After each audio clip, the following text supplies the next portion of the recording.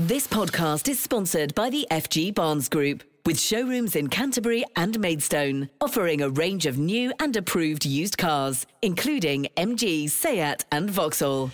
Kent Online News. News you can trust. This is the Kent Online Podcast.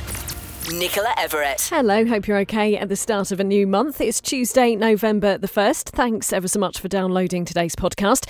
And there's plenty of criticism for the Home Secretary today after she said this in the Commons. The British people deserve to know which party is serious about stopping the invasion on our southern coast and which party is not. Some 40,000 people have arrived on the south coast this year alone. Suella Braverman was responding to questions about the asylum system and conditions at a processing centre in Manston, which has been described as inhumane. That use of the word invasion hasn't gone down well, with some accusing her of stoking hatred towards refugees.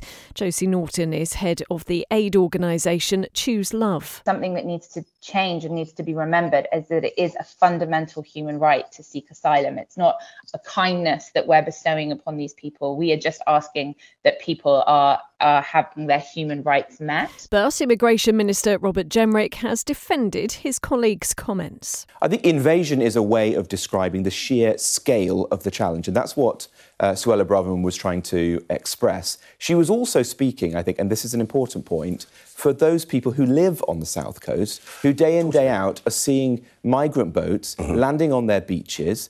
There was a report just yesterday from a lady who found a young migrant from Albania in her kitchen seeking support, asking for money. That's not acceptable. The Home Secretary was also questioned about a firebomb attack on another asylum facility, this time in Dover. As you may have heard in yesterday's podcast, 3 homemade devices were thrown at the building on Sunday before the suspect was found dead at a nearby petrol station. The town's MP, Natalie Elphicke, asked Ms Braverman about high tensions in the town. Constituents working at the Dover facility have raised concerns about the current safety at the site. Does my right honourable friend agree with me that this type of facility has no place in a busy open port like Dover? And can she look at moving it to a more appropriate, secure location immediately? This is what the Home Secretary had to say in response. I will do everything I can to find cost-effective and practical alternatives. We need to find many more sites for accommodation and beds. We are looking at all instances, whether that is hotels, whether that's land owned by other agencies, for example, MOD or other government departments. And since yesterday's podcast, it's been revealed the suspect in that petrol bombing was a 66-year-old man who travelled more than 100 miles. Police raided a house in High Wycombe in Buckinghamshire yesterday as part of their investigation. Also today, a report has further criticised conditions at that asylum facility that we mentioned earlier in Thanet. Inspectors visited in July and discovered there were no beds and no access to fresh air or exercise. They found exhausted people sleeping on the floor, and some had been there for more than 30 hours waiting to be processed. Well, I've been speaking to Charlie Taylor, who's the Chief Inspector of Prisons. He also went back to the site at Manston in September. We've been very critical in the past of Western Jetfoil, where migrants were arriving on the docks at Dover, and actually things have got better there. But similarly, we saw that Manston was working as it should be generally. So people were getting processed through fairly quickly. I then actually returned to the centre in September, and I think we were beginning to see some issues then. So some of the migrants were then being detained for 3-4 days. And also we were seeing issues with things like people being able to use the phone. So it certainly seemed that things were beginning to get worse. You mentioned there about the speed in which the asylum seekers need to be processed, because this facility isn't set up for people to be staying overnight. But I know your report has suggested that there was a distinct lack of beds and things like that, because some, as you mentioned, were being held for a lot longer. Is that right? Yeah, that's right. I mean, this is set up as a short-term holding facility. The idea is people come in, they're quickly processed, and then they're then moved on elsewhere. What we saw some cases of in our report is people being kept overnight and sometimes for longer periods of time, sometimes 2 or 3 days. But what we're hearing now recently is that people are spending far longer in the centre. And in effect, what's happening is it's lots of marquees. They are either expected to sleep on the floor or on benches. and that they've got blankets, but there aren't necessarily proper mattresses in place. And also, though I gather there's been a change there, we found that people couldn't get outside. There was no access to fresh air. I understand that has now changed, but what we've done about this is to announce that we will go back in the near future, because we're so concerned about some of the things we're hearing about the place. Yeah, it's been very heavily criticised in recent days. There was evidence given to MPs last week, and I know Roger Gale visited at the weekend, the North Lannis MP. He was very concerned about what he saw. And I know you mentioned in the report as well, these people are coming from various countries, but they weren't necessarily getting access to translators to know specifically what was going on when they were in that facility. Yes, that's right. And the danger here is that you can miss out on giving support to some very vulnerable people. So we know that some of the people who are arriving at the docks or arriving at Manston may have been subjected to torture, to abuse, and also maybe suffering from mental health difficulties. And if translation isn't happening effectively, then it's very hard to get to the bottom of what might be going on for those individuals. It must be quite difficult for you to see things like that.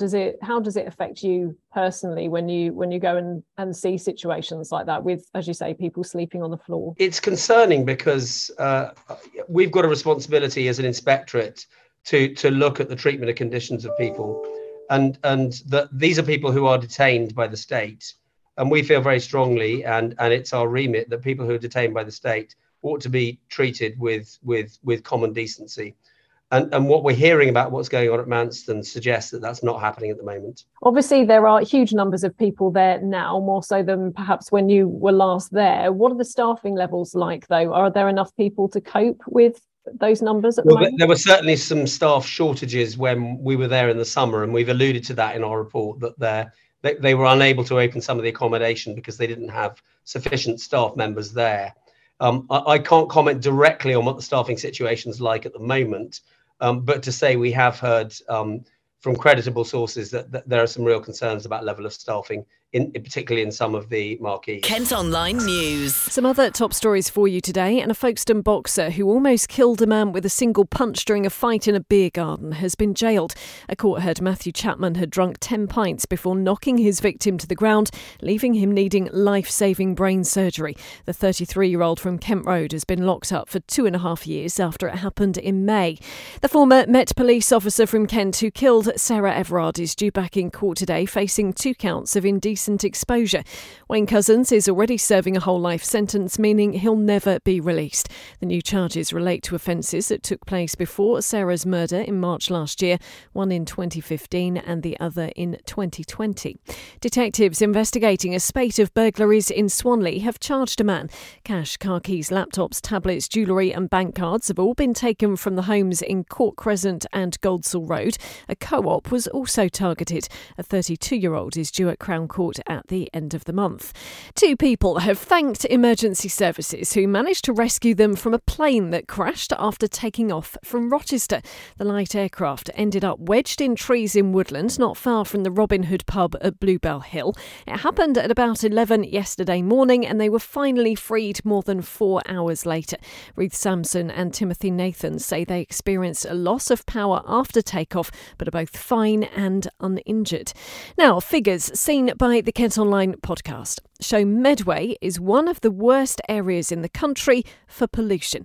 The analysis from Friends of the Earth shows air pollution in parts of Strood, Chatham and Gillingham are double the recommended health standards.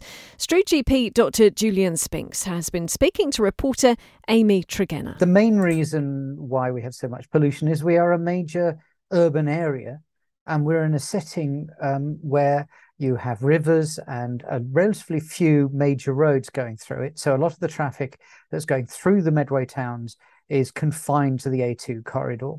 And finally, we're in a valley. And under some circumstances, what tends to happen is the pollution gets trapped in the valley. We have fewer power generation facilities and things compared with what we did have. But back then, in particular, if the wind was blowing from the sea up the Medway, it tended to push the pollution into here. So all of that combination tends to mean that we get high levels of pollution. And it is difficult to see how we can tackle that without reducing things like levels of traffic and trying to get the flow of traffic better through Medway. Yeah, it's definitely a problem at the moment, the amount of traffic in Medway, just constant roadworks. Everything's just at a standstill a lot of the time. Well, absolutely. Stationary traffic is far worse than moving traffic because you actually pack the cars in tighter. So there's more cars producing pollution in a particular mile. And certainly when I go through the Medway towns, I spend an awful lot of the time in queues or waiting for traffic lights, particularly around things like the bridge between Rochester and Strood and go through the centre of Chatham on the A2. And that's where the pollution seems to be at its worst. Is it having quite a big impact on people's health then, would you say, the people who live in Medway? Well, it almost certainly does have a high impact. There's a lot of evidence suggesting that actually air pollution causes a major amount of ill health. Across the UK, they're suggesting a conservative estimate, possibly 28,000 deaths a year from air pollution. And that is pretty awful. There are two main types that we tend to measure. The first one is particulate matter. And this is little tiny particles of soot and dust and all sorts of things like that. And it can be from car exhausts and bus exhausts, but also things like when you brake, you have bits of dust coming off your tires and that.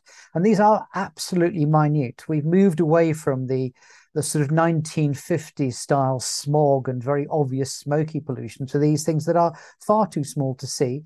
The one that they concern a lot about is called PM 2.5. And that is several times smaller than a human hair. So you're not really going to see it floating around. And because it's so small, it can get past your nose and mouth, and the ordinary filtering ends up down in your lungs, where it can trigger things like asthma, chronic lung disease. It also affects the heart as well and can give you heart disease and even stroke and so on. So that's pretty devastating. And there are even smaller particulates called PM 0.1, 25 times as small as that. And there's evidence that'll get out of the lungs into the bloodstream and go to other parts of the body. All of these are carcinogens. The study also says that people living in the areas most affected are 3 times less likely to own a car than people living elsewhere. So I know you said that reducing traffic is one thing we could do to change it, but do you think there's anything else that might be able to help? It's an ironic thing that actually, of course, because these roads are so busy and noisy and polluted, then it tends to be people who can't afford to live anywhere else ends up along them. So they, because they tend to be poorer, they're less likely to have the cars themselves.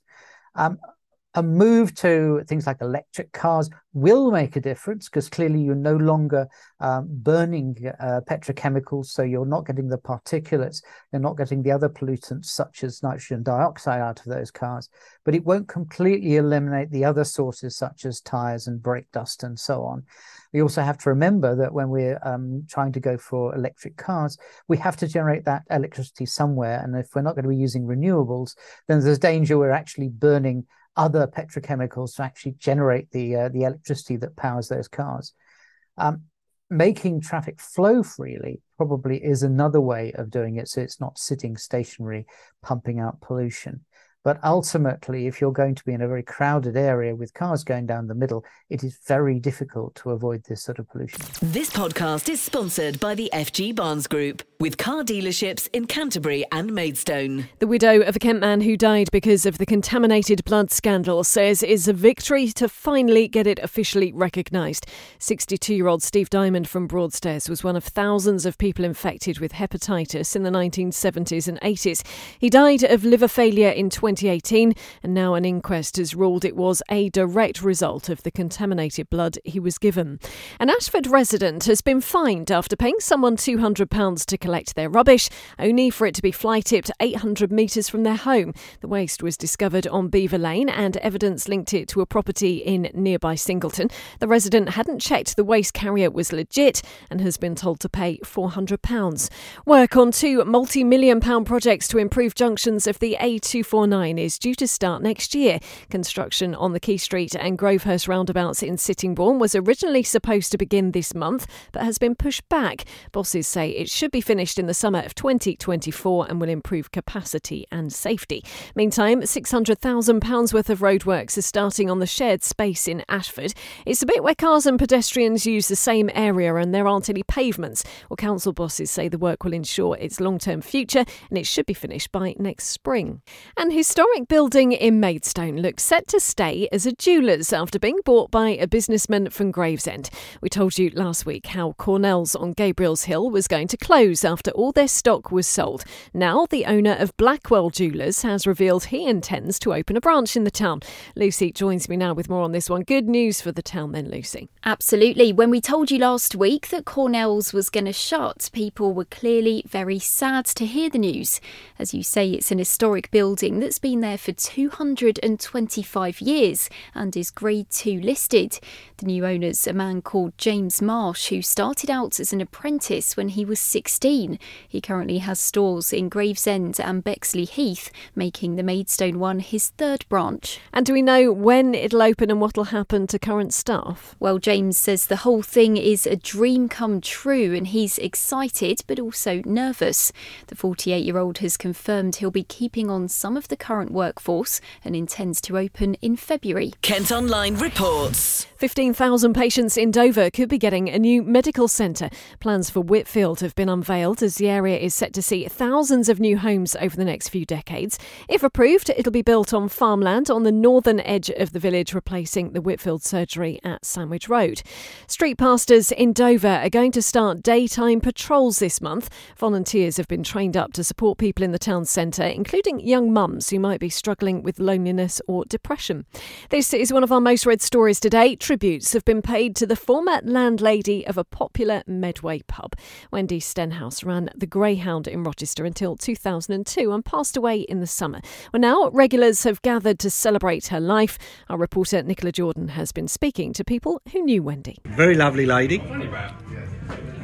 And my outstanding memory was on her 60th birthday when she said, "Oh no, I won't wear big knickers till I'm 60." And on her 60th birthday, I gave her the biggest pairs of drawers you could ever have. And I said, "I've got the receipt, so you can take them back and buy normal ones." So what was her response to that? Laughed, as she always would, and had another glass of lager. So what was it about the Greyhound for you? Oh, I loved it. I like little pubs like this where everyone's friendly. And do you think it's a shame that so many of them are closing down? Oh, absolutely. Oh, I could have bought the ground with what I spent in there. You met so many lovely people. And what are your memories of Wendy? We used to go shopping on the odd occasion when I needed some new clothes, which was quite often. I had no dress sense, and Wendy was like a surrogate mother in that sense. She knew what I needed, and she was brilliant in sort of taking me to Hempstead Valley, walking me around the places I'd be embarrassed to go on my own, and helping me choose what I needed. I just think it's a shame that someone that's lived in the Medway towns nearly all their life and traded in Rochester in a community environment should be forgotten, really, because I expect in her time she probably has helped out a lot of people, you know. Kent Online reports. Leon has pulled out of plans to open a new drive-through in Kent. The fast food company was due to open a branch at the Discovery Park in Sandwich. Construction work appears to be complete and it's understood a Burger King will be launched there instead.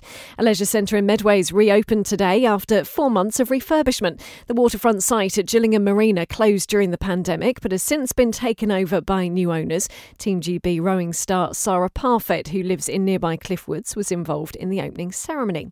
Joel Corry says he's looking forward to wrapping up his tour and has taken off the whole of December so he can watch the World Cup. He's been chatting to Numi on the hit list over on our sister radio station KMFM about his new song Lionheart with Tom Grennan. I was a big fan of Tom and I was following his journey for years, and he's top of the game, he's absolutely killing it. And we crossed paths together at a concert that we were both playing at, and we just got chatting backstage, and we were like, we need to get in the studio and get one off together. So literally a couple of weeks later, we was in the studio and we was recording Lionheart. And as soon as Tom laid down those vocals, everyone in the room just knew like something special was happening. And we both loved this record. And this was like a year ago. So I worked on it for like a whole year with him really hard to get it perfect. And finally felt like the right time to drop this tune. And I'm so happy with the reaction to it. And for me, it's like a bit of a step in a new direction for a record as well. Yeah. This is probably the biggest record I've ever produced, as in that it's very anthemic. Like the whole drop is instrumental. It's more of a big festival stadium feeling record, which is the sort of tune that I've been wanting to make make and put out for a while now, because I've been on tour this year and playing a lot of festivals, a lot of main stages around the world, and I wanted that big sort of anthem record, and Lionheart definitely ticks that box. Was it just kind of like accident that you've created a song that's called Lionheart, like just before the World Cup? Well, I did mention that we were timing this one perfectly. Now you know why I waited a little bit. Yeah, because I did hear it and I was like, yep, that's going to be the World Cup song this year, isn't it? That would be so cool, though, honestly. That would be so cool. If you missed the chat last night, you can listen back in full at kmfm.co.uk. Same with music news, and Bastille are going to be coming to Margate next summer. They'll be on the scenic stage at Dreamland on the 1st of July. 2023 marks the 10th anniversary of their debut album, and tickets go on sale on Friday. And if you were out celebrating Halloween last night, we're now being urged not to dump our unwanted pumpkins outside. Woodland Trust and Forestry England say they're poisonous to some animals and can have harmful effects on the growth of plants. Rotting pumpkins can also attract a large number of rats. Well, the suggestion is to eat them if possible, or put them in a compost bin instead. Well, that's all from us for today. Thanks ever so much for listening. And don't forget, you can follow us on Facebook, Twitter, Instagram and TikTok. You can also sign up to The Briefing to get a daily update of the top stories each morning direct to your email. Just head to kentonline.co.uk. And whilst you're on the site today, you can check out all of the criminals locked up in Kent in October. Plus, you can see inside Whitstable's most expensive home. News you can trust. This is the Kent Online Podcast. This podcast is sponsored by the FG Barnes Group, with showrooms in Canterbury and Maidstone, offering a range of new and approved used cars, including MG, Seat and Vauxhall.